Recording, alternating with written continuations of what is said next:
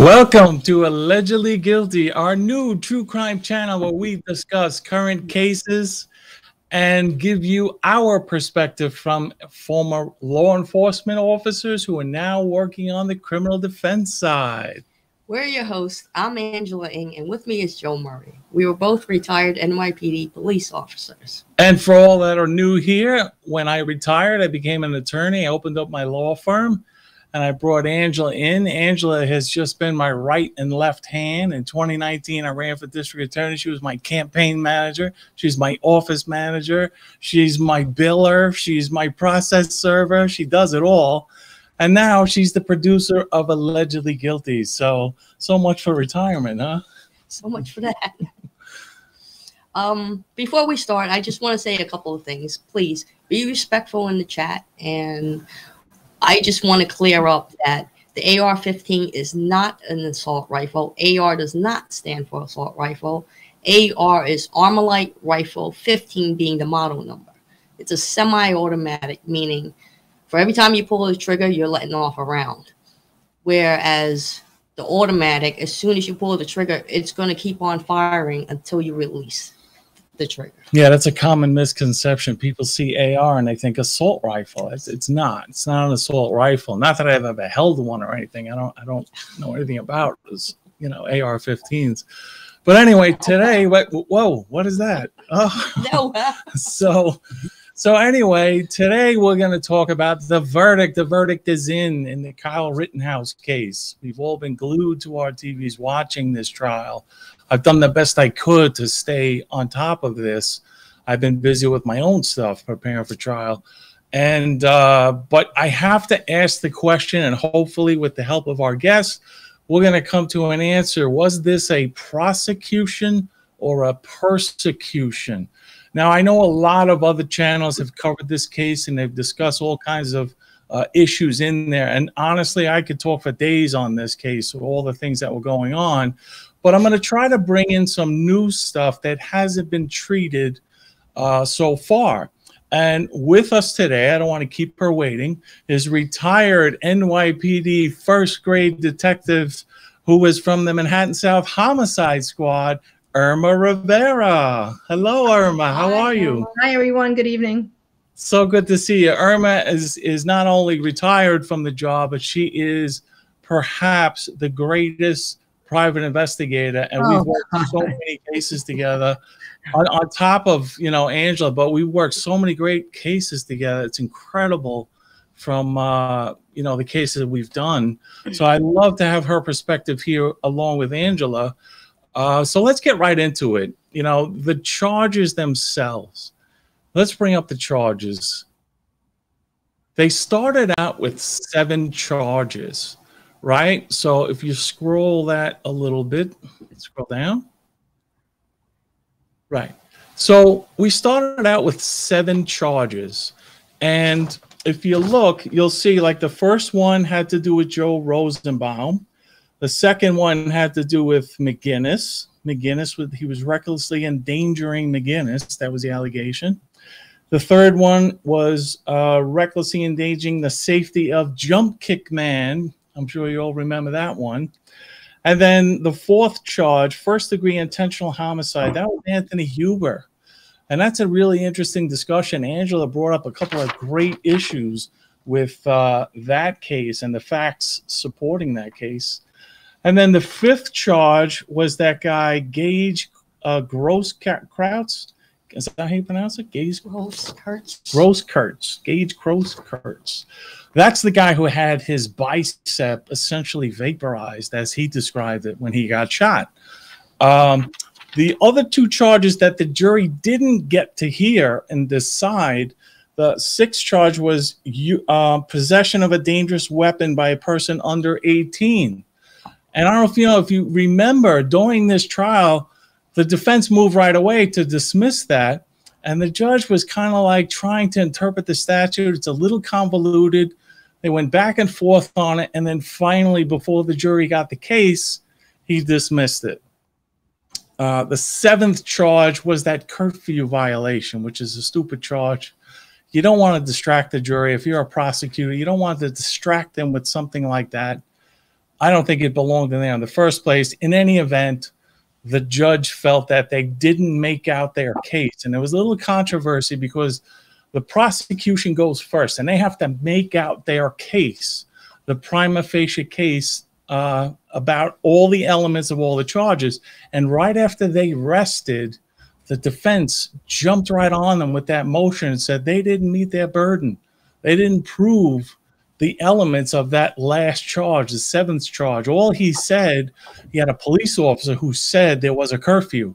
That's not enough. You have to establish that it was a lawful order, like the pandemic. We had executive powers for this emergency situation, so they were enacting these executive orders. Well, you have to have that legal authority presented to show that it was lawful.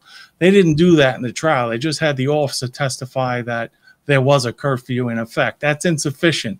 So that got thrown out. But let's go back to charge number 6. I just want to touch base on that. If you could, I made some notes. I hope it's not, no, the other one. I made some notes, and I hope it's not too confusing.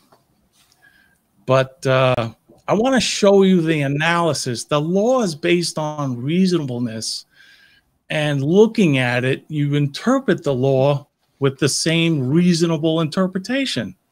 So in count 6, he was charged with possession of a dangerous weapon by a person under 18. It was 948.60 subdivision 2. But let's look at the statute. This is 948.60. Could you go to the top? Yeah. This is 948.60, possession of a dangerous weapon by a person under 18.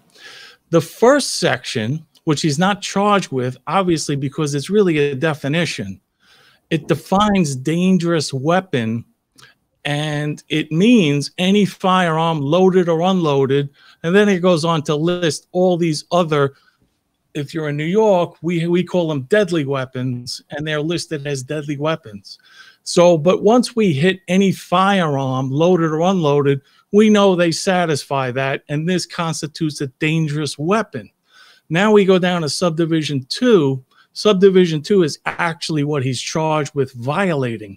Subdivision 2 says any person under 18 years of age who possesses or goes armed, I love that language they use, goes armed, you know, goes armed with a dangerous weapon is guilty of a Class A misdemeanor. So essentially, anyone under 18 who has a dangerous weapon, we know any firearm is a dangerous weapon. So it looks like this is an appropriate charge. The defense argued, however, if you go to subdivision 3, that these are exceptions. And in subdivision 3, it says this section, meaning this provision, the whole charge of 948.60, this section does not apply to a person under 18 years of age who possesses, oh no, wait, that's not, that's all right, that's one exception. They argued that Kyle Rittenhouse fell under exception C, 3C. So let me read 3C. This section applies only to a person under 18 years of age who possesses or is armed with a rifle or a shotgun if the possession is in violation of subdivision 941.28. Let's just stop there for a second and look at 941.28. So when you look at that, 941.28 says possession of a short-barreled shotgun or short-barreled rifle. So now don't forget, it says this only applies if you're in possession of a short-barrel rifle or short-barrel shotgun. So you may recall during this trial, there was a discussion back and forth about the length of the barrel. So here's the definitions, and there's four subdivisions, A, B, C, and D. We're only going to deal with A and B. So A is a rifle, and they're defining it. It means a firearm designed or redesigned, made or remade, and intended to be fired from the shoulder or hip and designed or redesigned, made or remade, this is all attorney lingo, to use the energy of a propellant in a metallic cartridge to fire through a rifle barrel and a single projectile for each pull of a trigger. That's the definition of a rifle. Now, to be precise, to be in violation of this section, you have to be in possession of either a short-barreled rifle or a short-barreled shotgun. So let's see what a short-barrel rifle is. It means a rifle having one or more barrels having a length of less than 16 inches. Now, don't forget, that's the barrel length. So less than 16 inches measured from closed breech or bolt face to muzzle, or a rifle having an overall length of less than 26 inches. Now think about it. What's the purpose of that? What's the legislative intent? Well, if you're cutting down, like you've heard a sawed-off shotgun, if you're cutting down a weapon, it's easier to conceal and hide. And I think that's the intent of it. They want to show that this is, go back up to the top, this is what the harm is that they're trying to prohibit by this. So now go back up to the section, the top, right there, under C. So we now know, let's read again. This section applies only to a person under 18 years of age who possesses or is armed with a rifle or a shotgun if the person is in violation. It's a little confusing, and that's why I highlighted A and B. This section does not apply. B says this section does not apply. C says this section applies. So it only applies if they are armed with a short barrel rifle or short barrel shotgun. Now it says, or is not in compliance with subsection 29304. And then you could look at that if you want, but that's essentially where they got to. They got to the 16-inch barrel. They measured it and determined that it was not under the 16 inches, and therefore the judge dismissed the charge, and the jury could not even reach that charge in their deliberations. So 6 and 7 were thrown out before the jury even got the case. So it was real.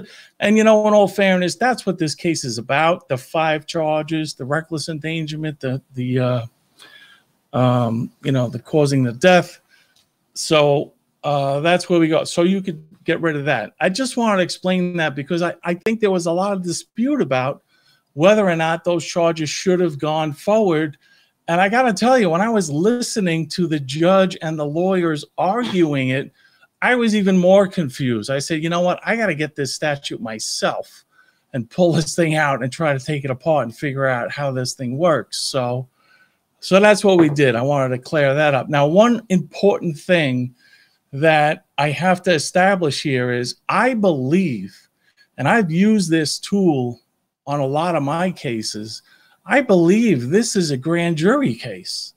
You know, a grand jury, when you have someone, especially, and a lot of times it involves police officers who fire their weapons and kill people, they go before a grand jury, and a grand jury will determine if that officer was justified, whether it's a self-defense or a justification defense. So a lot of times, you know, these cases would be presented to a grand jury. However, I researched this. I was trying to find out why this case was being prosecuted based on what's called an information. A grand jury returns an indictment. This was not an indictment. It was an information. I thought that was a little funny.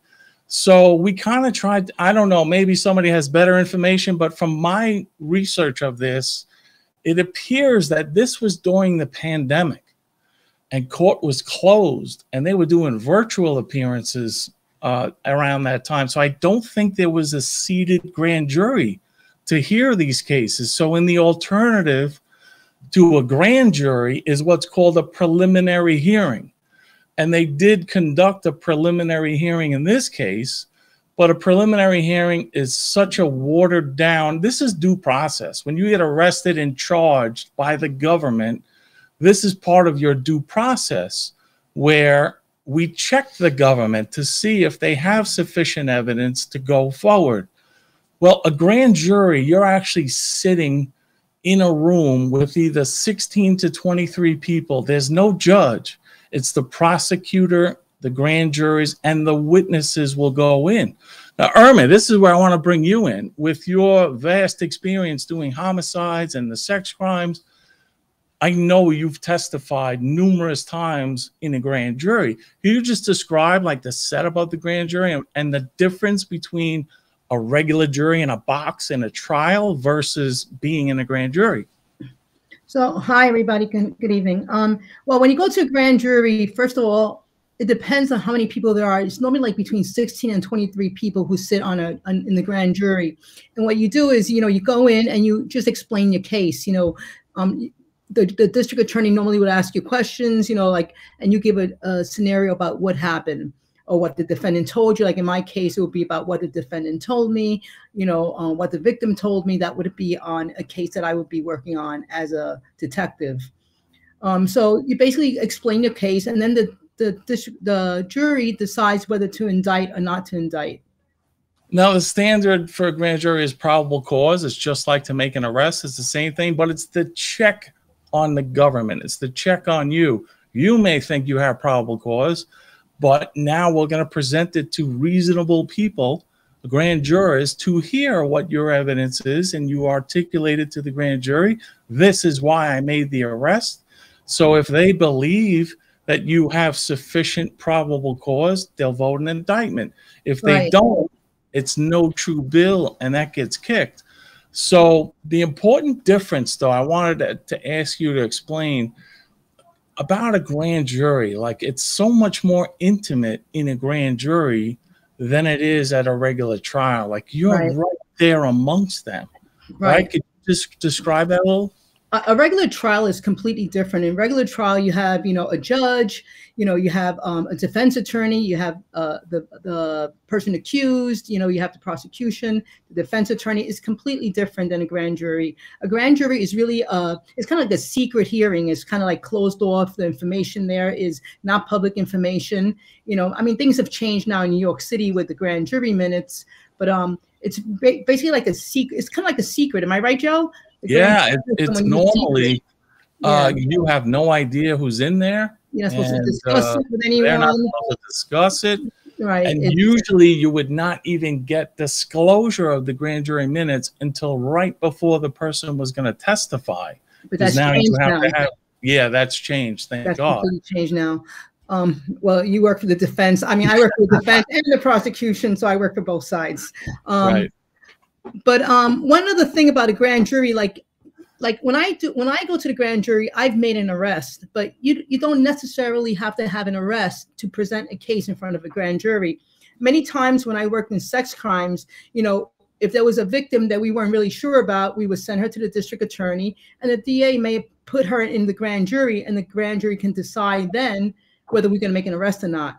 So you don't have to make an arrest right away. And people also don't know the fact that you can actually send a victim to the district attorney's office, and they can decide whether they're going to prosecute the case or not, or even indict it.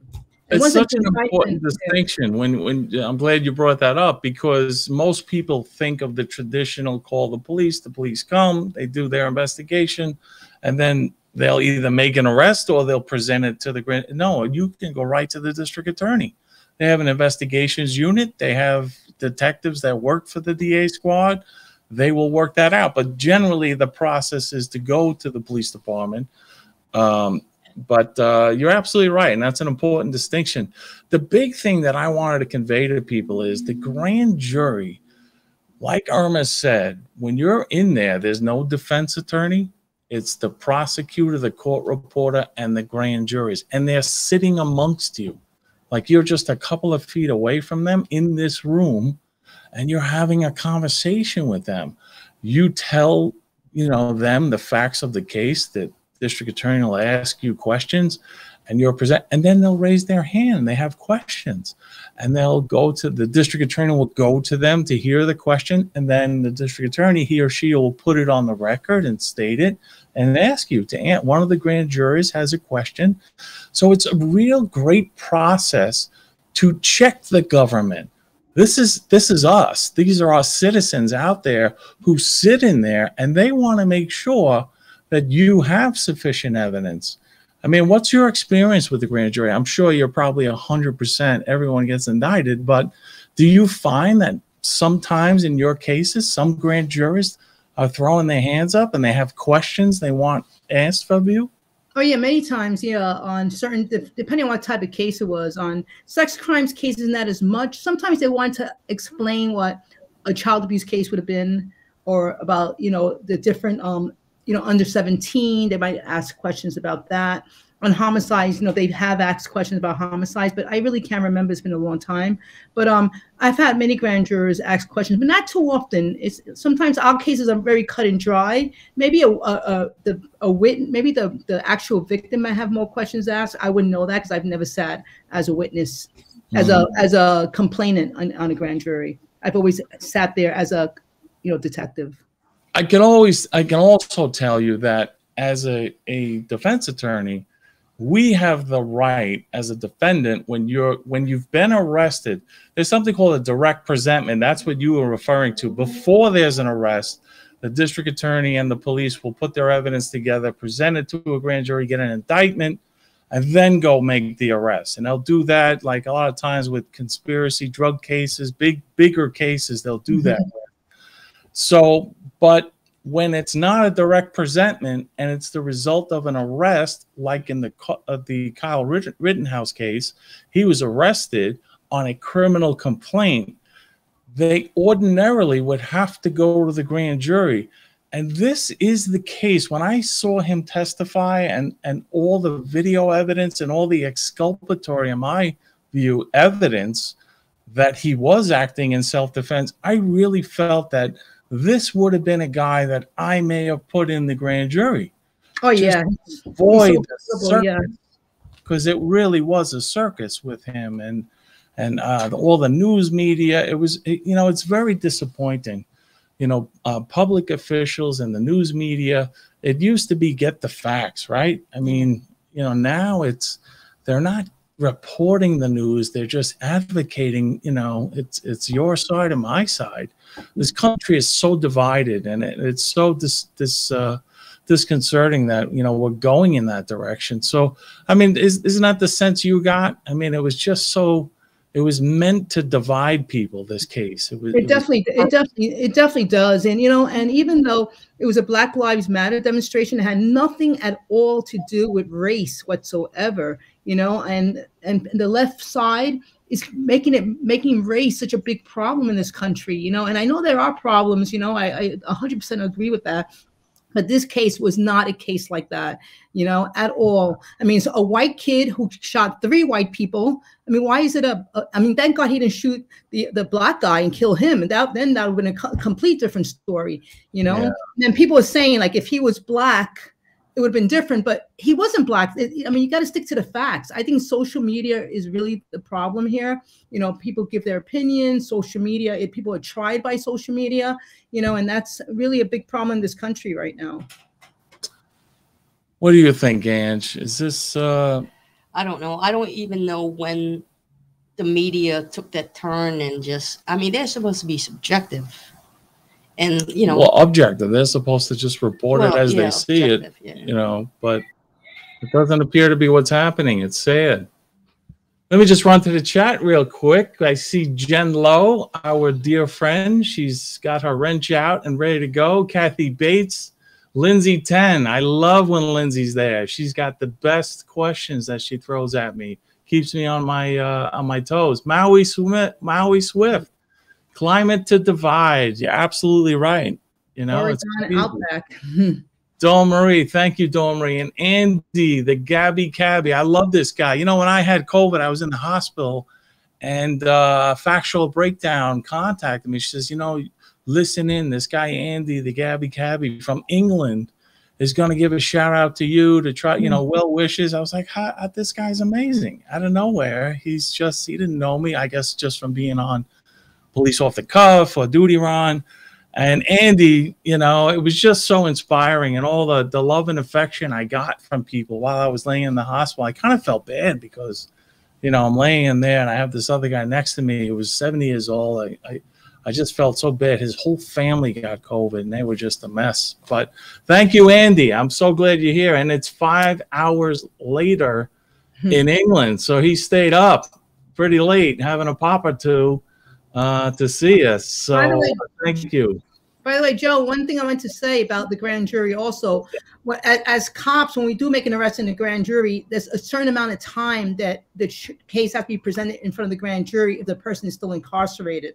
You know, if they're out, it's different. But if they're in 18080, is that the right term? Section 18080 of CPL. Right. Yes, you're absolutely right. But that's for the defendant. That's due process. That's forcing the government. You're going to take my freedom away and arrest me and charge me with a serious crime? Well, you better get in front of a grand jury and show that grand jury what your evidence is. I love that. I love checking the government. That's what it used to mean to be a Democrat when I was a Democrat. But, I don't want to get political at all, but it seems like we've lost sight of what liberalism is and what freedoms are and what our rights are. But sometimes you have a case where it doesn't go in front of the grand jury right away. And when you have that case, it's a weak case because that the prosecution won't put it in front of the grand jury because, there's some doubt, there's something wrong with the case.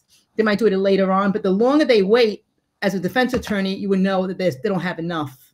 Right. There's a problem with witnesses who maybe be uncooperative or something like that. So, but the grand jury, I think, is a valuable tool. I've used it a number of times. I've used it myself when I got arrested, for that use of force that I had. And I went in there and I testified and the other officer testified and the grand jury heard both of us. I said, nah, this is a self-defense. We're not going to charge him. And I think if you're 100% innocent and you really true to yourself and you really know that you did nothing wrong, go in front of the grand jury. I mean, if this kid didn't testify, forget it. He probably would have been in jail.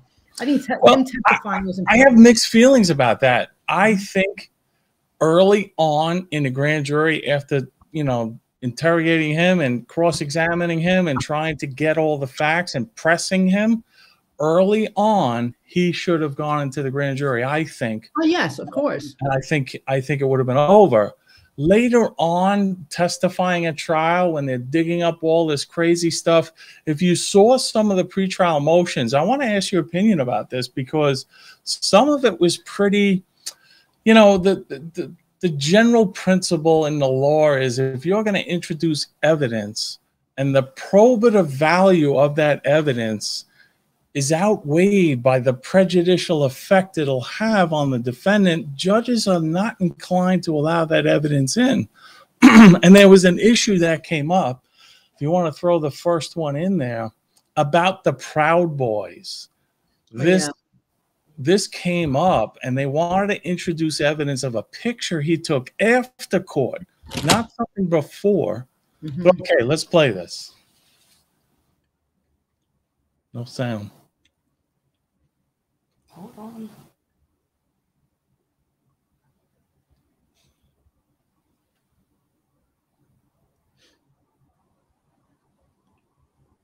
You can't hear it. Hold on. Angela is got. Hi, single mama. She's wearing a lot of hats, so she's doing her best. This is only our second show. I got to tell you, second show, 1 week. We've been doing this a week. And I just wanted to point out we have 965 subscribers. Wow. I mean, that's just amazing. In a week, we're so close to that 1,000. So let me take this moment while Angela's figuring out the videos there. Stand by. Hey, if it goes black, good night, everybody. You want to give it a shot? All right, let's try this again. You got the mute on?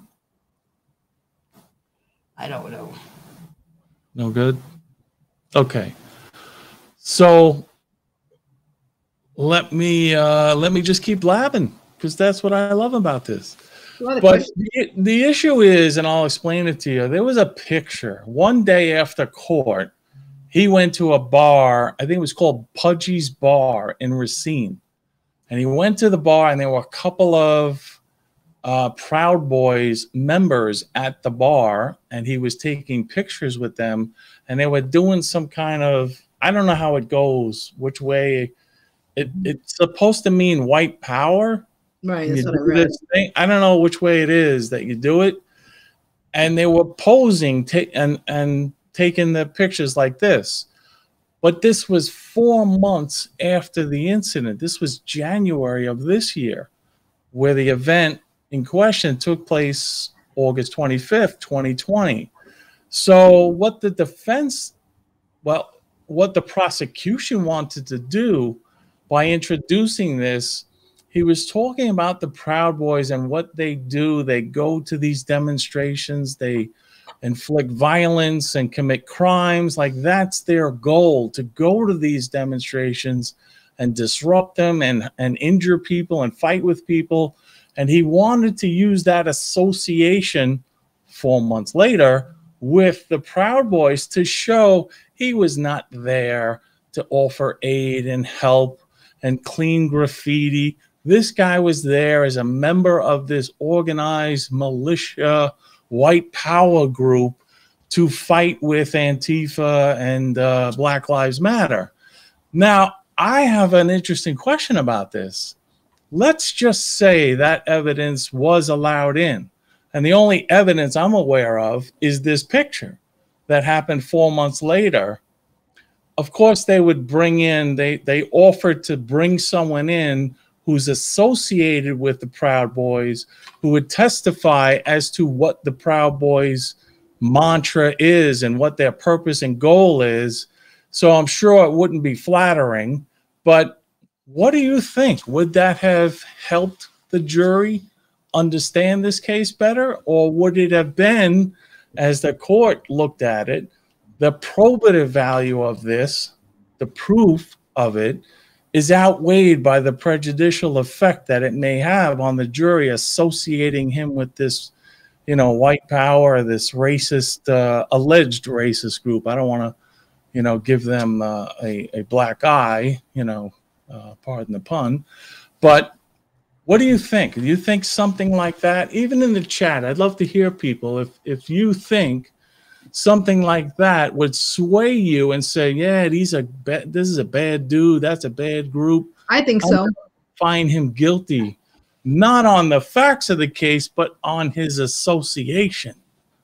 What do you think? So. Anybody have any thoughts in the chat? Let me give this video a shot here. Go ahead. Factual breakdown. Nothing that unduly prejudices the jury is helpful, incendiary, and divisive. Mm-hmm. Yeah, factual. I got to agree with you. I don't think the jury would have been able to look objectively at the facts if they were distorted by this association. Now, if the association was actually relevant to August 25th, like they were in communication, they were working together, they were coordinating, yeah, then I'd say, listen, you got to live with that. That's what you did.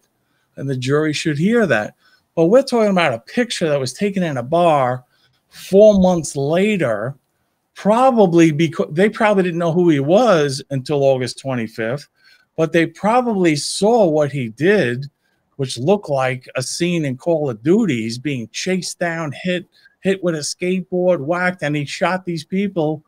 You know, they probably wanted to just celebrate him because of what he did. I don't think it was that he was associated with him on August 25th. I think it was just after the fact he became a celebrity to them. And it wouldn't matter because the person he shot wasn't a black person. It was they were white guys. Right, but I think that was the purpose, though, to show that there's some kind of white supremacist group who are intentionally, this is what they do. They go to demonstrations to disrupt them and injure people and commit crimes. So I think if they were allowed to poison the jury with that information, which has nothing to do with what he actually did or is accused of, I think it would have been overly prejudicial. But I'm just curious as to what people think. I mean, do people agree?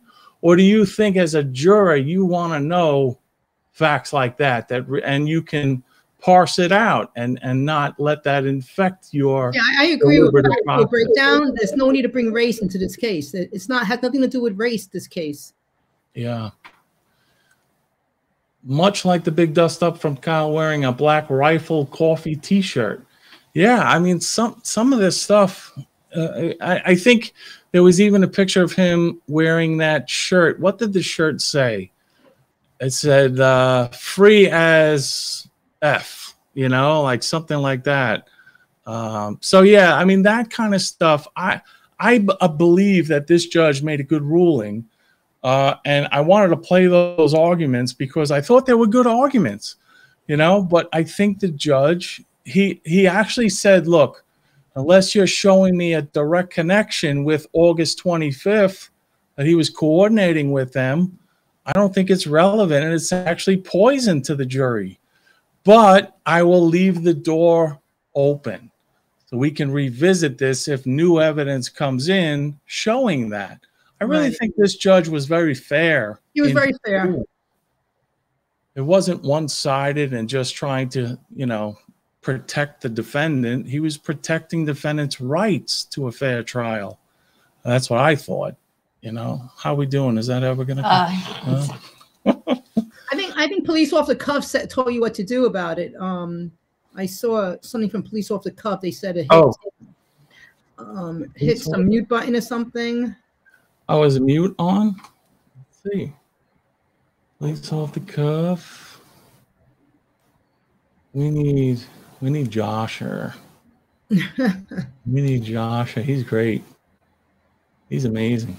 But anyway, that was one of the issues that I really just had a problem with, you know, like, wow.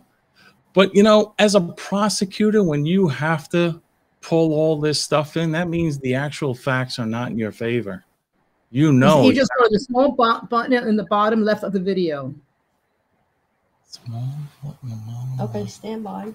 Standing by. That's on. Do you have it off on? No. Is that a YouTube video? Is that a YouTube video? No. No. Yeah, we recorded it. We recorded it for that purpose, so we wouldn't have to worry about commercials or some stuff like that.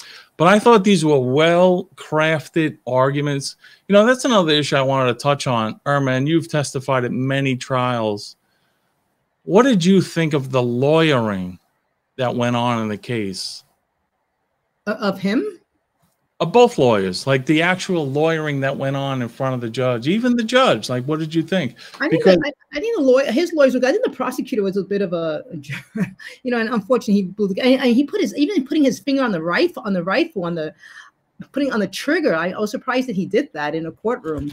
Yeah, that was kind of alarming. The prosecutor was a little bit, you know, he seemed a little bit like arrogant in my opinion, you know, a little bit cocky, you know, but I think the lawyers were pretty good. The fact that he was like that made you not like him. Yeah. You know what I mean? And I think a lot of has to do with that too. Like even the jury, if they like you as a lawyer, if they like you as a prosecutor, if they don't like you and you seem like you're being almost bullying, which I thought he was a little bit. I think the jury didn't like that.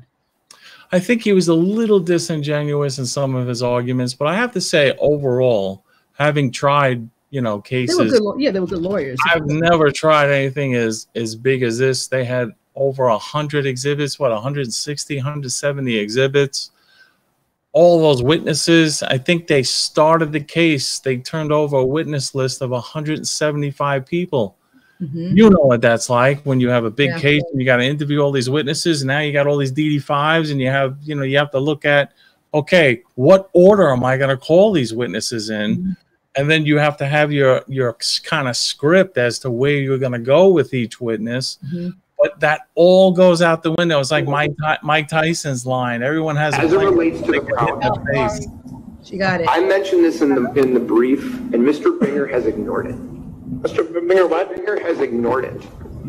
For this to be considered by you, there must be evidence by a preponderance that on August 25th, 2020, Kyle Rittenhouse was either a member of the Proud Boys or had loyalties to that group.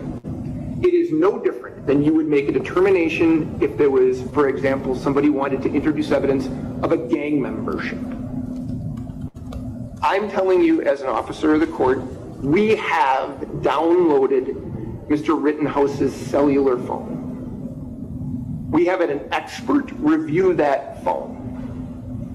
That expert has done an analysis to try to determine if there is anything on that phone related to Proud Boys, militia, white nationalists, Boogaloo Boys, KKK, 3%ers, any type of hate group that you might consider.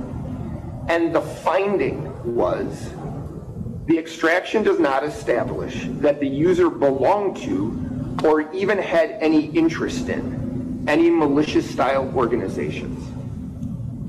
Mr. Binger has provided you no information whatsoever that on the day in question, August 25th, that Kyle Rittenhouse had any affiliation with that group at all.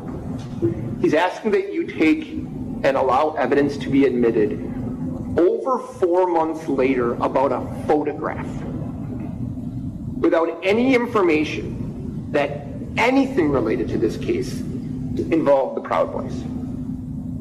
There has been nothing. And I have cited for this court cases in my brief related to, for example, gang memberships. And in every one of those cases, the court had to make the finding, first, the person is in fact a member of this organization or has loyalties to that organization. You've heard nothing in his brief and nothing in his argument today that would substantiate that on August 25th, that fact existed. That's a great job that attorney did with extracting his phone. You know, I think this is part of what I love about being a lawyer. Even judges, this is a very humble judge. He doesn't declare to be all-knowing, and he's willing to listen. And this is the job of a lawyer. The fact that you put a brief together, you're yourself. We don't know all the answers. We do the research and we find cases that are similar or cases that we distinguish from this case. And we show the judge persuasively why he should rule in our favor. And then the prosecution will do the same thing. And then the judge reads both briefs. And now he's educated on the issue and may do his own research in case we've neglected to show him the appropriate cases, and then he makes a ruling. Now, this is the argument, if you want to go to the second one. Like, I thought that was a strong argument for the defense. Great. He's essentially saying the only thing was this picture from 4 months later. There was absolutely nothing tied to August 25th. But now, listen to the prosecutor. I thought he was very articulate. He made common sense inferences from the evidence as it relates to the Proud Boys. I mentioned this in the brief, and Mr. Binger has ignored it. That's the same one.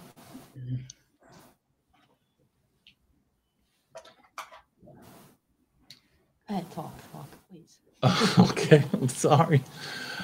Oh my God, I see everybody in there. I hope I'm not losing you guys with this. To me, I thought this was very important because I thought I sit in the criminal courts all day long, and I deal with a lot of racially charged cases, believe me, and I never heard about this hand gesture, meaning having any, well, the first time I saw it, or a version of it, was Chef Boyardee on a can of spaghetti. Your Honor, if I could just go ahead. We're not alleging Chef Boyardee's a member of the Proud Boys, by the way. But two things. First of all, this was not a happenstance random meeting. In fact, according to a New Yorker article, which interviewed various... Hold on. But they interviewed various people involved, including members of the Rittenhouse family and their supporters. The defendant went to Miami on, I think, January 12th of this year and was picked up at the airport by the president of the National Proud Boys organization, who took him out to lunch. That was intentional. So this is consistent, this is a pattern, this is not a random meeting at Pudgy's Bar in When was Racine. the event? This was January 12th, so this was 9 days or 8 days after the incident at Pudgy's Bar in Racine. The defendant's in Miami, picked up at the airport by the head of the National Proud Boys organization. So I submit to you, the question the defense asks is, what's the proof that he's affiliated with his organization? This is the proof. He goes out after court, drives up to Racine and meets them at a bar, goes to Miami, is picked up at the airport and has lunch with the national head of that. So this is the evidence of the affiliation. What does that mean about August 25th of last year? And the jury can make a decision on that, Your Honor. I believe that it is consistent with the Proud Boys' mantra, their philosophy of going to these types of protests armed with the intent of causing violence. And I think we will be prepared to introduce testimony from someone who is affiliated with the Proud Boys, and will tell the jury about their philosophy. We'll tell the jury. They've been trying to recruit him, that's all. Well, hey, now I just want to make a comment because I've heard a lot of people trashing this guy. Whenever you have good lawyering, you know how you can tell is that when you hear one side, you're 100% behind that side and saying, yeah, they're right. But then when you hear the other side, you're like, wow, yeah, that's an interesting point. Because at first, what's his name? I can't pronounce his name. Shirafasi. I'll call him by his first name. I'm sorry. Corey, I'm sorry. I'm butchering your name. But I thought you made a very compelling argument that the only evidence was a picture 4 months later, kind of a happenstance meeting at this bar after court in Racine. So, okay, it sounded to me like, hey, these Proud Boys recognized him, came over and took pictures with him. Because now Kyle Rittenhouse is a celebrity. He's known all over, not necessarily a good celebrity, but he's known everywhere. So I think someone recognized him and said, hey, let's do it. Now when I listen to Binger about his argument, he's like, this was not happenstance. These guys 8 days later flew to Miami with the head of the Wisconsin Proud Boys and the head of the National Proud Boys for a meeting. That's not just being a fan. Right. That, to me, shows signs of affiliation. Unless they're trying to recruit him. Unless they were trying to recruit him. Yeah. So I'm kind of like this on that. Like, first of all, how stupid to do that. Number one, you're facing a trial here, and the allegations are already out there. They're all over social media. They're all over the press that he, is a white supremacist or whatever. Why would you put yourself in a position where now they're going to potentially smear you with this? So his lawyer must have been pissed about that. So but so many people attack this prosecutor as being a boob. He doesn't know what he's doing. Well, I think he's a very good prosecutor. I think as far as managing this massive case, all the evidence, all the witnesses, and he's making good arguments. People don't realize what it means to be on trial. They see us from 9 to 5 arguing in front of the jury, but they don't know when we leave the courtroom at 5 o'clock, we're online doing research, we're calling witnesses, we're looking at documents, we're reading transcripts, preparing for the next day. But on top of that, now you got to submit a brief to a judge and make an argument about suppression of evidence that's about to come in. It's but I love it. It's a grueling task. And it takes a special person like this to be able to do that. So I'm partially just defending him. I know he's a prosecutor. I'm a defense attorney, but what's fair is fair. Yeah, right. Oh, like I see, that was a very compelling argument that he made. Now we'll have the judge's decision, which is kind of interesting. And this is why I love this judge. You'll hear. All right, let's assume you're bringing in the evidence about the Proud Boys being in Kenosha on the day in question and that they're here for their purposes. Is there any suggestion that they were connected in any way with the accused? On the date of August 25th, I will acknowledge that I'm not going to be able to prove that that was a coordinated thing between the defendant and the Proud Boys that night. However, I believe there's a strong inference based on the fact that after court in January, he goes out to Pudgy's, goes down to Miami later that month, and meets with not only the head of the Wisconsin Proud Boys, but the head of the national Proud Boys. I think there's an inference to be drawn from that. Now, the jury can be instructed what weight to give it, but the defendant's actions of coming into our community illegally after curfew with a gun at the time of a protest is entirely consistent with what the Proud Boys make it their job to do. And then he meets with the leaders afterwards. To me, I think there's a reasonable inference that these are consistent motives all along. Okay, and you've been in here enough, Mr. Krause has been in here enough to know that we get these pre-sentences where the defendant is accused of any number of things, and there's a section in there about gang membership. And I have stated probably 100 times, probably more than that I breeze right past that because I'm not interested in these accusations about group responsibility unless it's directly connected that the defendant is active in the criminal enterprises of the organization. Or, you know, there's kids in neighborhoods right here in Kenosha who join gangs because they're afraid not to. Pope Benedict was a member of the Nazi youth because he had to be. This type of evidence is very dangerous. You make some points that might be legitimate. I certainly would keep the door open if you can show that there's any connection between the defendant on the day in question and this organization. But as I said before, if this organization embraces the defendant after the fact because he's lionized because of his behavior, that is not something that the jury can make anything out of that would be lawful.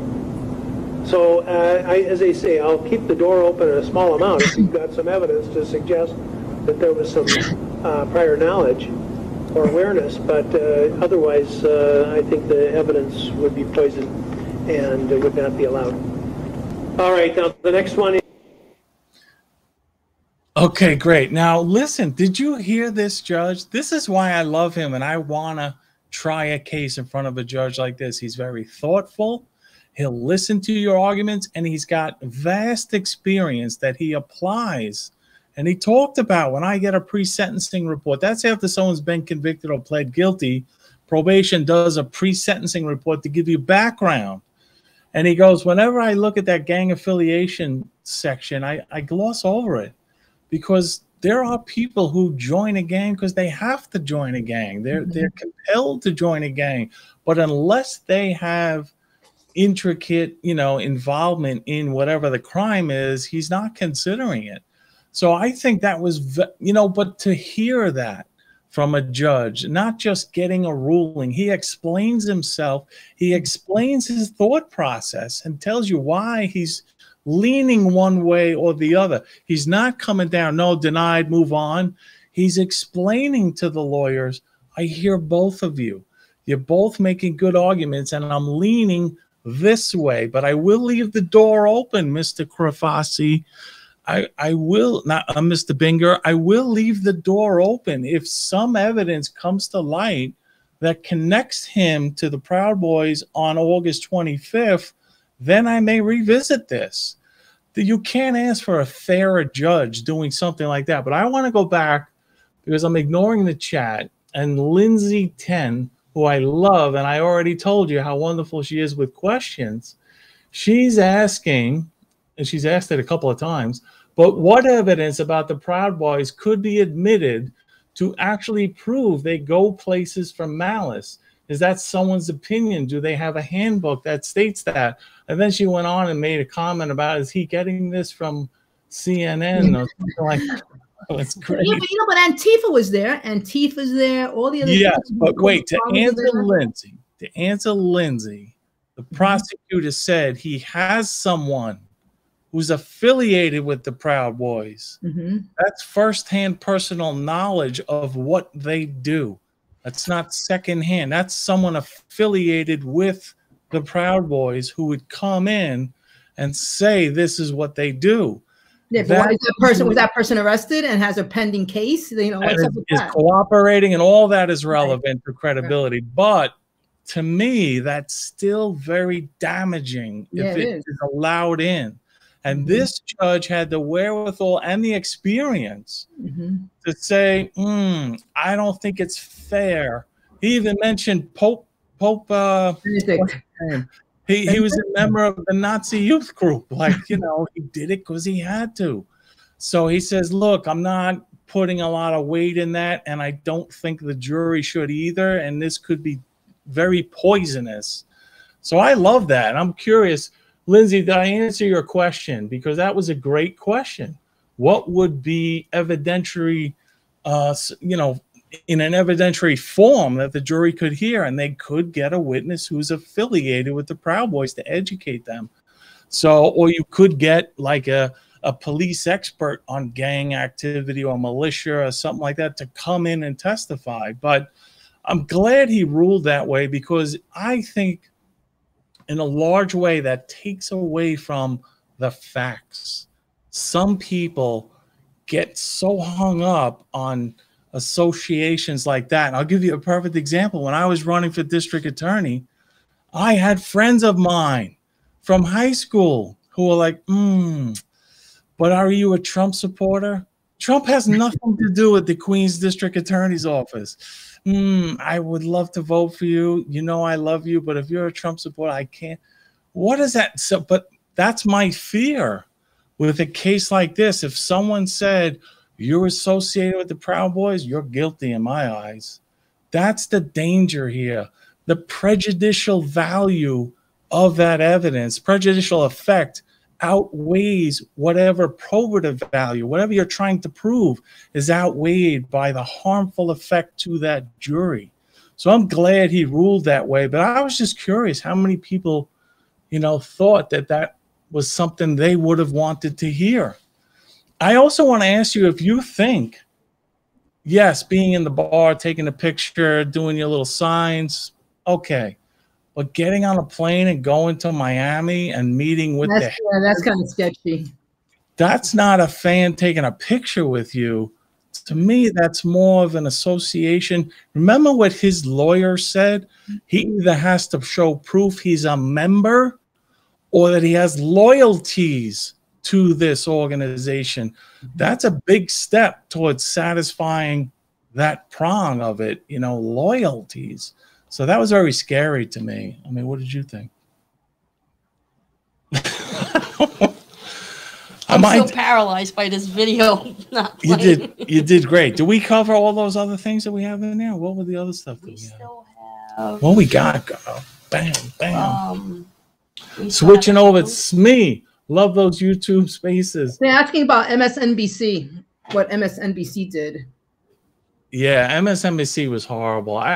I really am so disappointed. Why? I mean, that's the media. I mean, that's what they do these days. Well, we as cops, I mean, we've been dealing with this forever, but Scotty Wagner, detective, you guys are doing great. Thank you. Thanks, and Mike Cologne. Mike Cologne. Hi, Mike. Mike Cologne. Mike Cologne's in the house. Factual. There's been no proof. I've seen that this group is a supremacist group. That is just left-wing nonsense. I agree with you. I have not seen evidence of it. I think their leader is... He's Hispanic. He's Hispanic, yeah. Right? So the leader of the white supremacist alleged group is Hispanic. So how do we I don't get that. I think it's just opposition, and the media is doing their job as the enforcer for the left, and they're smearing them. So I think that's horrible. But MC's audio, hey Irma, single mama 4, yes, very terrible. At Jen Lowe, Lindsay 10, yeah, I think he is Cuban. I agree. I think so. How is it that they can say this is a white supremacist group? I mean, who came up? Does anyone know what this is? Like, is it like the judge said? Oh, spaghetti-o, remember? That's what he was doing. Getting canceled. Yeah. Well, we're gonna get banned from YouTube. The more Miss Rivera speaks, the more I like her. Hey, easy. Listen. Take it easy there. Police off the cuff. Great show, guys. Hey, you know, I love your show. And I was so desperate, you know, this week. I was so busy with my cases. I wanted to do this all week, and I just couldn't. But I'm glad you guys covered it, but I didn't want to step over you. So I'm using different issues. Kathy Bates. Yes, I think he's Cuban and Kyle is half Mexican. Yeah, isn't that something? The white supremacist is half Mexican. So people would just run down a parade at Waukesha, Wisconsin. Yeah, I heard that. Yeah, they just ran down a group of no people kidding. in a Christmas parade. See, like, this is what I'm very First of all, I want to just say I am so proud of our president. He came right out after the verdict and said, this is our verdict. We have to live by it. We have to support the jury made their decision. I was proud of that. What else is going to say? What else is he going to say? Well, I'll tell you what else he could have said. Like Jerry Nadler, who I'd love to run against him and get rid of him finally. He's talking about with false facts that he crossed state lines with that assault rifle, that the federal government should look into it for civil rights violations. You can do that. Civil rights violations. There is no protected class here, you know, at issue. And I think it was just horrible, but it's more politics. The president could have jumped on that bandwagon and he didn't. He just stopped it. But you know what's really funny in those states? Like, for instance, he shows up with an AR-15 in front of a cop in New York City. If that happened, he would have been shot, you know, or anywhere else, you know. But in some other states, you know, you're allowed to bear arms. You know, you can carry they honor the Second Amendment in a lot of other states. New York doesn't. But that's going to change because there's a case up in the Supreme Court that's going to be heard, a New York case that has to do with the right to carry. You know, Heller, which was, I think, 2010, dealt with protecting yourself on the premise. This case is a carry case. So finally, I think they're going to, you know, loosen up New York's you know, strict gun control. On which one? I like, you know, you know, Oregon Outback makes a point. If Kyle is a white supremacist, he's really a bad one. He shot 3 white guys. It's so true. I mean, it's not about race. This is not about race. The Mexican guy shoved 3 white guys. He's a racist. He's a racist. You know, but I wanted to touch on too the actual acts. You know, the first one when Joseph Rosenbaum, which I was kind of shocked, and I think this should have been allowed in, but again, the judge was kind of weighing it. He was just hospitalized, and I think he was suicide. Yeah, suicidal. Shoot me. You know, it could have been. Yeah, it could have been suicide, like, you know, by suicide by cop. It could have been the same thing. He wanted to die. That's incredible. They said he was going over. He couldn't stay at his girlfriend's. He couldn't because there was an order of protection, right? You know, they all had rap sheets, which is another sign of, you know. But one thing, Joe, that, you know, it's like, you know, how things escalate, you know, like the second guy, what's his name again? The second one, the guy that got killed. What's his name? Oh, yeah. Anthony Huber. Right. Huber, yeah. He kind of like overreacted. He thought he was chasing after some guy who shot somebody, you know, so I think on his part, that was more like an, you know, he made a mistake. He should have just minded his business, stood back, you know, instead of chasing somebody with an AR-15 and he has a skateboard. I mean, that was a big mistake. Are you going to hit the guy with a skateboard? I mean, come on. I mean, the guy has a gun. Like, I wouldn't do that. And I'm a cop and I carry a gun. First thing I want to address, because I hear some of my friends who are even on this chat right now were attacking Kyle for even being out there. But cleaning up the school, cleaning up graffiti. I think that's misguided. That only the thugs own the street, and for him going out there was a bad decision. I look at it as him trying. I believe, I could be wrong, but my perception of the evidence I saw, and I watched his testimony from start to finish, he went out there. I agree with a group of people doing graffiti. Cleaning graffiti. There was an issue that came up. One of the guys wanted to go to Chicago and get body armor. Yeah, right. Mine. Right. Take mine. He wasn't intending on getting. And Shooting where did anybody. he get this body armor? He was an explorer for the police department. This seems He like was a a lifeguard. guy living a good life, trying to do the right thing. Now, there are a couple of other issues. He was driving without a license and had been arrested and charged with that, and he pled no contest. There were a couple other issues that came up. Some weird the curfew thing. I'm not really going to fight him on that because the curfew was not being enforced, and it should not be enforced selectively. You should either enforce it universally or don't enforce it at all. And it appeared they weren't enforcing it. It was a recommendation more than anything. But the fact that he went out there, even if it was to guard this establishment where one of their stores or their locations were torched, and the car source was torched the night before. Why is that a bad thing that he went out there to help preserve their property?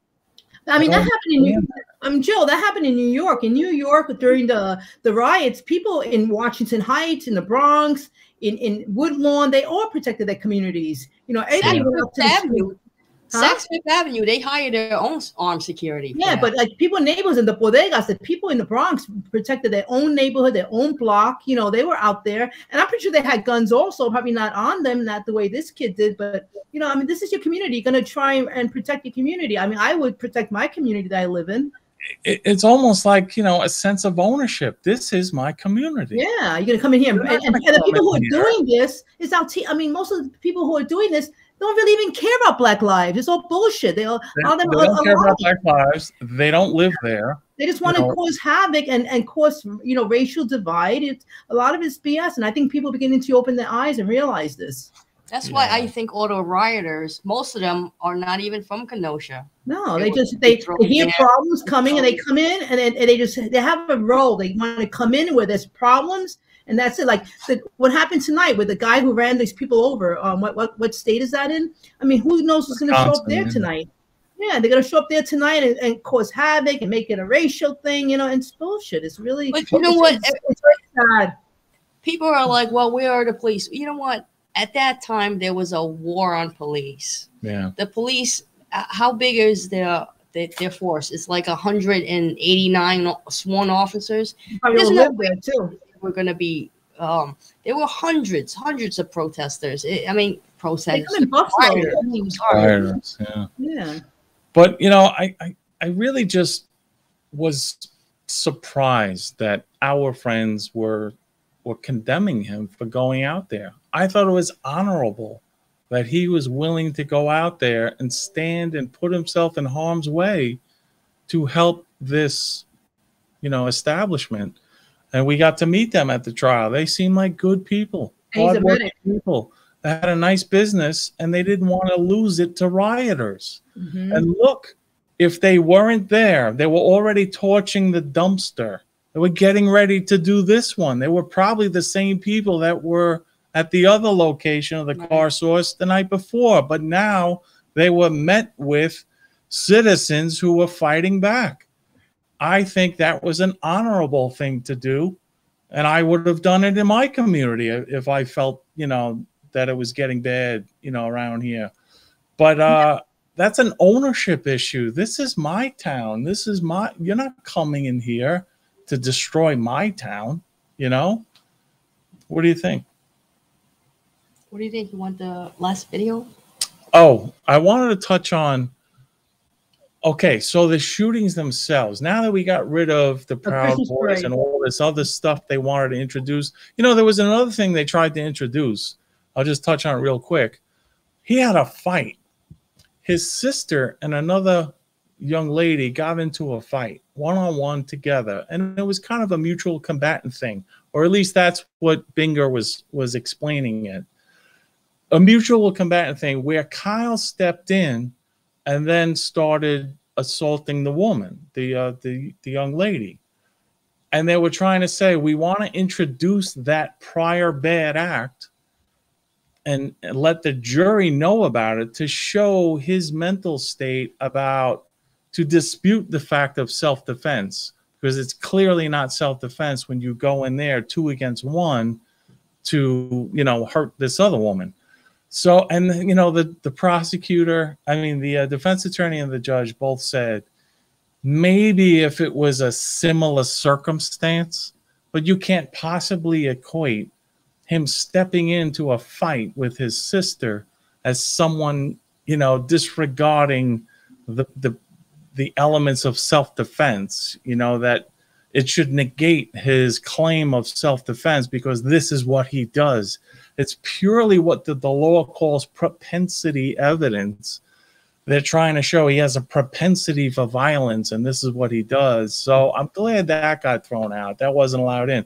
But if you look at each of these shootings and how it played out, I think it's pretty clear that it was self-defense. I mean, with Joseph Rosenbaum, the guy was suicidal, and even in the way he approached him was running at him, and he's got this rifle. Yelling at the crowd to shoot him. Yeah. I mean, it was shocking to watch. It was traumatic just to watch it. Can you imagine this 17-year-old kid? So he shoots him. He would have shot him. If he took his gun away from him, he would have shot him with his own gun. Dead, gone. Him and others. There would have been others too. Well, see, nobody can measure your fear except for yourself. You know, when you're in that situation, people can say anything they want, but when you're in that situation, you're in fear for your life. No one knows what it feels like to be in fear. You know, as cops, we've had that situation when you've been in fear of your life. You know, I want to touch on, because we had this conversation about the second shooting, where he ended up, not the second shooting because he missed. God. Anthony Hoover. No, he shot at the jump kick. Yeah, he shot at the jump kick guy and missed. And then Anthony Hoover grabs the gun, and Angela came up with, which is brilliant. She does this all the time. Prior to allegedly guilty, I would have then made this comment on police off the cuff as if it were my own. But Angela came up with this. She says, look, he gets crawled. He gets crawled. He's holding his rifle, and this guy grabs his rifle. Oh, yeah, look at that. He's got his finger on the trigger. Where's the barrel? The barrel is right here. And this guy pulls the rifle. So what does he in effect do? The skateboard is the trigger. He's shooting himself because he's pulling the gun away from him. He's got his finger on the trigger, so that natural jerk of the gun is going to cause him to pull the trigger. Right. I thought that was brilliant. It's only like 5.5 pounds. 5.5 pounds. 9.5 pounds. And that's a huge skateboard. Yeah. Yeah, it is. Yeah, that must have hurt. That hurt, yeah. But so, I mean, these are people. I was actually shocked watching this video because when I first heard the story without seeing the video, I was like, yeah, we got a problem here. I mean, I don't know too many people who are unarmed who are running after and attacking an armed man. I actually have a case in Staten Island where I was criticizing the cops because on video, they have this unarmed so-called victim, the complaining witness, running after the would-be perps, and he's alleging that they just put a gun to his head and robbed him. And I'm like, have you ever in your career saw a victim who was robbed at gunpoint, who's unarmed, chase down the guy with the gun? I've never heard of that. But here we have it. We have it at this this riot that took place on the 25th. They're running after a guy with a gun who's already shot the gun. He's already shot one person, and they're running after him. After he shot Joe Rosenbaum, he wasn't trying to escape. He was trying to turn himself in instead of letting the mob get to him. That would have been worse. I think it's important after he shot Joe Rosenbaum that he didn't just flee the scene. He had concern. He went back over to him. You know, he was concerned. That showed. He went to the cops. And he went to the cop. But there was a mob of people, so he had to get out of there. But the thing that shocked me is these people saw he shot someone, and they're running him down. Chasing after him. You know he's going to use that gun if he needs to. And, you know, Huber attacks him. Were there any calls to 911? Really? It was just shocking. And then, you know, one after the other. Now, our last gentleman gave the gross cards. That shocked me more than anything. Watching his testimony. Yeah, right. Where they walked him through it. And like, whoa, after the shots were fired. I'm going to show you what has been marked as Exhibit 67. That's a photo of you, yes? Yes. Okay. That's Mr. Rittenhouse? You Correct. see the circle? Okay. That's Now, his gun pointing at Kyle. Right. Your Right. firearm is That's his pointed arm exploding. at Mr. Rittenhouse. Oh shit! Yeah, look at that. Yes. Okay. And once your firearm is pointed at Mr. Rittenhouse, that's when he fires his gun. Right. Yes? No. Sir, look, I don't want to... Does this look like right now your arm is being shot? That looks like my bicep being vaporized, yes. Okay. And it's being vaporized as you're pointing your gun directly at him. Yes? Yes. Okay, so when you were standing 3 to 5 feet from him with your arms up in the air, he never fired, right? Correct. It wasn't until you pointed your gun at him, advanced on him, with your gun, now your hands down, pointed at him, that he fired, right? Correct. That's it. Lost right there. Case is over right there. Right. That's it. He knew it too. He knew it. Thank God they had those videos and those pictures. You know, what was really shocking is because they kind of took it frame by frame. He was running. He estimated that he wasn't even the picture when they were first showing him running after him. He said, that guy is 30 feet away from me and Rittenhouse is beyond him. Right. So he's 30 feet behind him. So he kept denying that he was running after him, but somehow he made up this ground, you know, and now he's right on top of him. Right. When Rittenhouse fires the shot at, was it Huber or was it the jump kick guy? He fired 2 shots at the jump kick man, but missed. You see this guy, Gross Krauts, what's his name? He then stops in his tracks and he puts his hands up and he's got the gun in his hand. And his lawyer did this so perfectly. He says he put his hands up. Did he fire at you? No, he didn't. And then he says, you lowered your hand and then took a step towards him. How much closer away? Well, I was 5 feet. Now I'm 3 feet away. You're still advancing on him. Right. And you're pointing a gun at him. But he said in the courtroom that he bladed his body. He took a step back. Now, anyone associated with guns, ever fired a gun, ever watched somebody fire a gun, that's a shooting stance. That's a shooting That's stance. equivalent to... That's a modified Weaver. That's equivalent to squaring up to a fight. I mean, if you're on a street fight and somebody takes that step back, it's time to go. It's on. It's on. But I just thought it was so compelling watching that video. He stops in his tracks. He sees the shot fired. He puts his hands up and then decides to move forward and then lower his firearm to point it at him. How anyone can interpret that any other way. And then he admits to it on the stand saying, yeah, I did, you know, and then he shot me at that point when I advanced on him with my gun pointed at him. Hello? What am I missing? What they were trying to say was that when he shot him, his arm fell down from getting hit, and that's why he was pointing at him afterwards. Which was nope. You could see in that shot, right. That's the point of impact. That wasn't after being shot in the arm. That was the point of impact. So that's where his arm was at that time it impacted. So, I mean, so this gets me to my original point, and I wanted to see if other people had any opinions on this. Looking at these 3 individual shootings that happened here, does anyone have any doubt that this was not self-defense?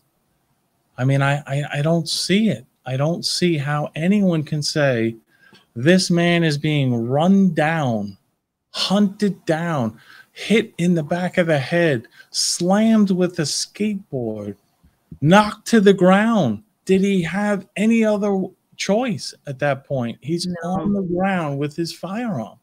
Anybody would have done the same thing. So that's gets me to my point of the whole title of this thing, prosecution or persecution. Why was this case even brought? If they had this evidence and it was right there all on video, this was not testimonial. This case is a video case. It's all on video. Every single shot he fired is on video. You can't challenge that. I mean, it's there. But they tried with all their little stuff that they did. I don't think this was an appropriate. This was really fitting for a grand jury. And the fact that they didn't have a seated grand jury because of COVID, I give them a pass on that. But the prosecutor's office should have presented this to a grand jury and let a grand jury look at this evidence. And then the defense, I believe, would have presented him in that grand jury, and it would have been over like that. It would have been done. Definitely. Not have to go through this circus of what took place.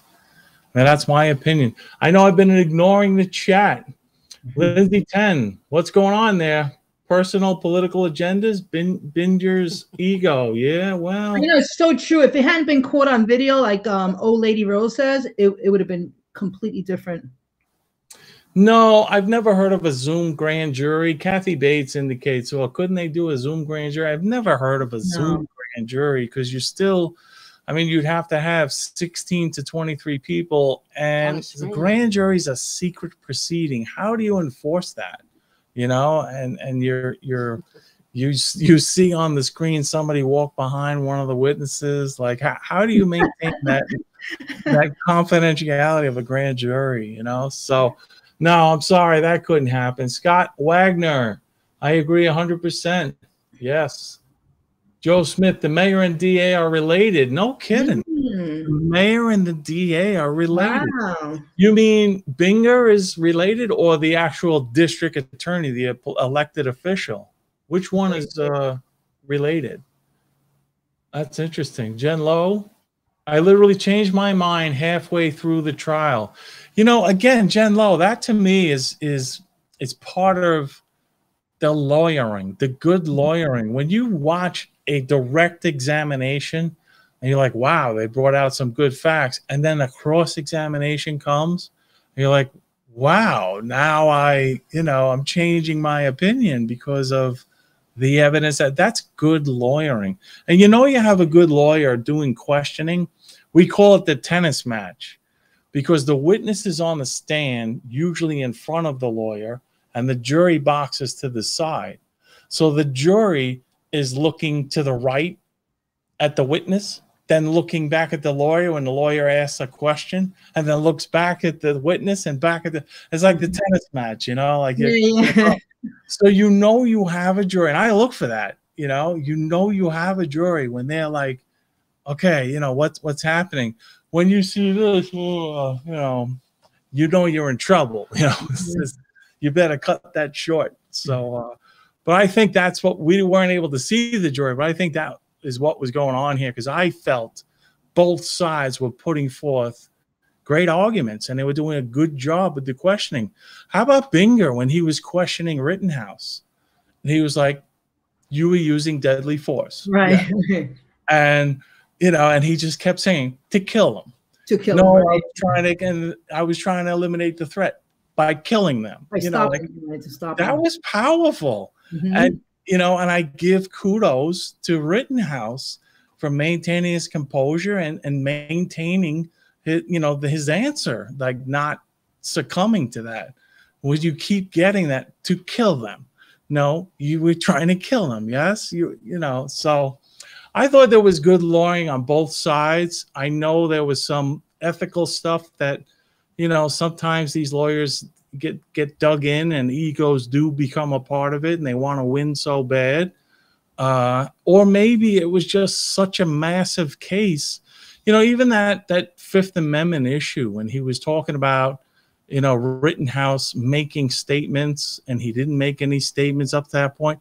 He brought out on his argument that Rittenhouse did do interviews. He was out there doing interviews. And to me, that kind of opens the door a little bit. If you are selectively doing interviews, then that's fair game. So I don't know. I really wanted to come on to show that, like, these guys are getting beat up. That it's so difficult to put a case like that together with so many witnesses, so much evidence, and it's all in your head. And you know, I referenced this before, like Mike Tyson's, you know, theory. Everyone has a plan until they get punched in the face. Well, when you ask a question that blows up on you, how you react or don't react, how you pivot and you change your line of questioning and you go in a different direction, it's so important. And it's so much like boxing. I always found that too. Like being an attorney on trial, like I would look at each witness as another round, you know, like, all right, getting back in my corner, waiting for the next witness to be called or whatever. And then the witness gets up there. And then when you're done and the jury comes out and you're waiting to hear the verdict, it's like you're standing in the ring. You and the prosecutor shake hands. You're like, all right, you know, and then the defendant not guilty, you know, like it's great. It's a great, you know, euphoric. Someone mentioned Kyle is on Tucker tomorrow.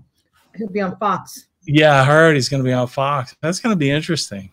What did you think of him as a 17? Well, he's 18 now. What did you think of him as a 17-year-old going through this disaster, you know, and then having that composure and being able to articulate? And yeah, but he broke down, I mean, at one point. And, you know, that was really sad watching that. I mean, just thinking of going to jail, like being so young and knowing that you're innocent, you know, you did it in self-defense. Yeah, that's a big thing, I'm telling you. I know I wouldn't want to go to jail for life, that's for sure. I got to tell you, you know, thinking back, I mean, I became a cop at 20, but at 20 years old, right? At 17 and now 18, testifying at a trial like that, I thought he did well. I think he did a pretty good job. Yeah. You know why? He did a good job because he was being honest. He was being truthful. He wasn't when you testify, even as a cop, when you testify, you know, people always go testify, which is, you know, but when you testify and you know the facts 100%, you can stand on that. You can stand on that jury box and on that witness box and tell the truth. And once you tell the truth, it's easy. If you lie, then it becomes very difficult. Yeah, you know, Darlene Dunlop makes a great point here. She says, even though Kyle was acquitted, there really, well, she says care, but are no winners here. That's so true, Darlene. There are no winners here. Yeah. This guy is scarred for life. You know, I forget who it was I was talking about. I think it was his own lawyer who, during an interview, he said, make no mistake about it, he's going to have PTSD from this for the rest of his life. Or somebody was saying that. And that's such a true statement, you know. Lindsay 10, it's pretty telling that Kyle didn't spray bullets around in a terrified moment. You know, Lindsay, 17 years old, again, not the composure he had. He fired every one of those shots, I think, appropriately. You know, but he worked with law enforcement. He was a explorer, you know, so, you know, and he was a lifeguard, you know. I mean, I think he had a, you know, he was out to help people. He really was. Yeah. Oregon Outback, I'm surprised the Marines haven't tried to recruit Kyle. Yeah. Joe, there's one question in here. There's someone keeps asking about the length of the gun when they measured it. Yes, in the beginning, I went through that. That was the whole statute I went through, 16 inches for the barrel. I found that a little shocking that we didn't resolve that. As a prosecutor preparing my case, you want to make sure you can articulate the elements of each crime charged. And normally you would have that laid out. Okay, I'm going to use this to prove this element, this to prove that element. And very simply, he should have had that detective measure out the barrel and measure out the overall length to see whether it fits as a short barrel rifle, either by overall length or the barrel. It wasn't done. It wasn't done. So I was very disappointed in that, but that was the importance of it. So, okay, a couple more. Andy, come on, you're still here? I mean, go to sleep. Poor guy. Andy the Gabby Cabby, he thought his life was in danger and acted accordingly. You're absolutely right, Andy. This guy did it textbook. I thought all of his shots were appropriate, when he fired, when he, how many times he fired. I just thought it was done. Maybe it is the result of these video games, that you Call of Duty and stuff. These kids are on these games so young, and they're in combat really with, and their reflexes, perhaps. Lindsay 10, allegedly guilty. What do you think about the prosecution's decision not to swap DNA? Well, they did do that. Didn't they swab it? From the muzzle of the rifle. Didn't they do that? Well, they did. I don't know. I don't remember. I think they did. I think they did.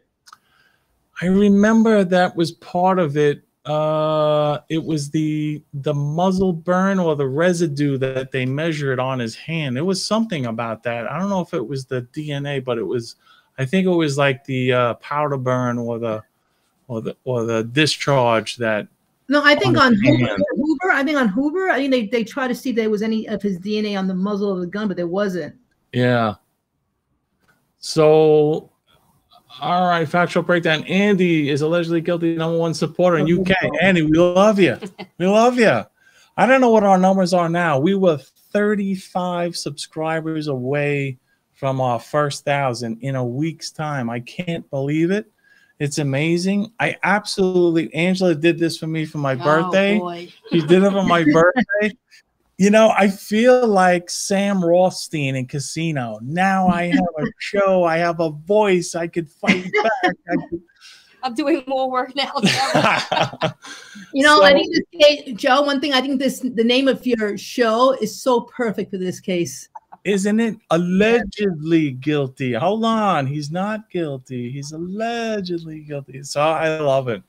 So listen, Irma, I love having you. I love having you working with us, and now on the show that we have. Do you have any last parting thoughts or words of wisdom that you want to share with everyone, either about this case or anything?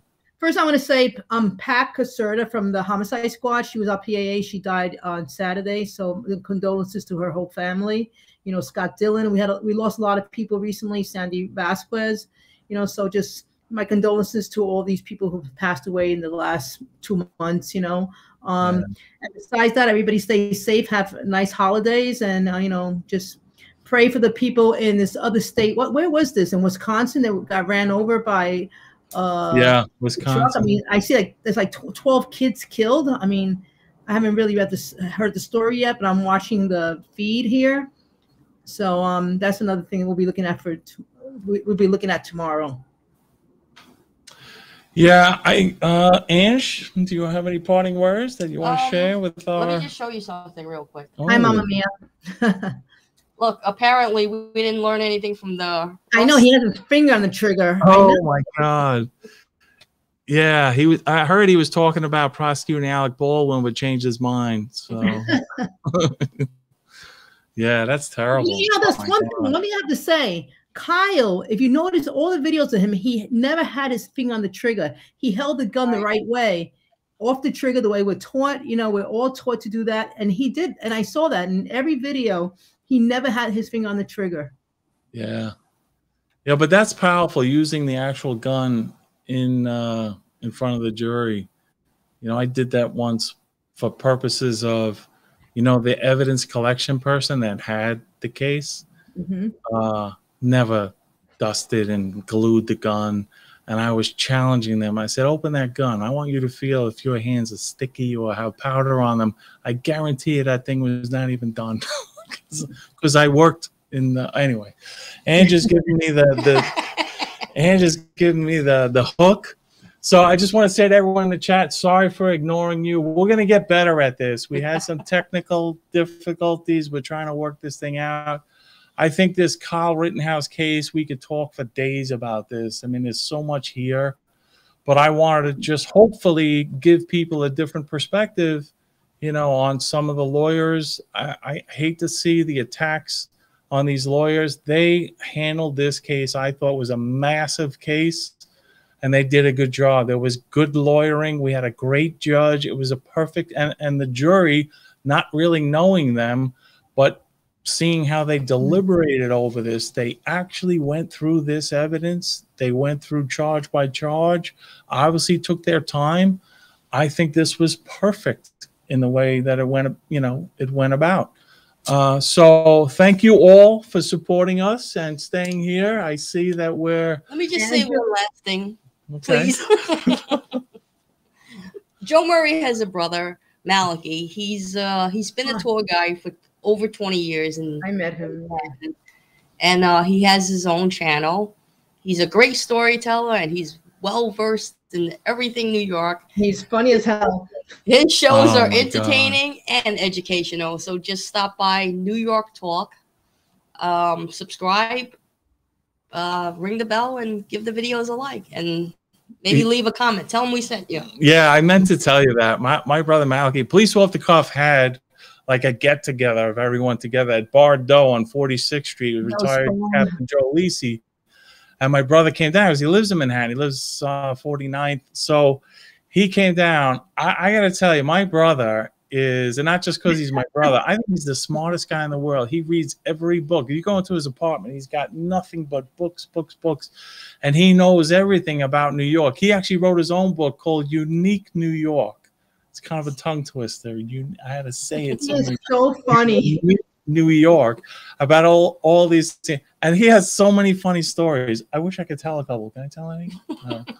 Why don't you let him tell the stories? But anyway, check him out. We'll have him on. I mean, he's just so funny and such a great guy. I got to support my brother. I almost didn't. Thanks for reminding me. And you're a good person, Ange. You're the best. And by the way, Ange, the introduction to the show, you did a great job with that. I'm so nervous. All right, everybody. All right, everybody. Good night. God bless. Let's pray for these people. Give the videos the likes. Yeah, give us a couple likes, or dislikes. One thing I just want to say before everybody goes, comments. I love the comments. I'm a trial lawyer, so when we talk about real cases, I want to see what you found compelling and what you thought was very persuasive, because it may not be what I thought was persuasive. And shame on me. You guys are like prospective jurors. So I want to see what's important to you guys. So please drop us a comment. Tell us what you thought. Give us some feedback. And till next time, stay safe. Stay safe, everybody. Good night, everybody. Happy Thanksgiving. Happy Thanksgiving.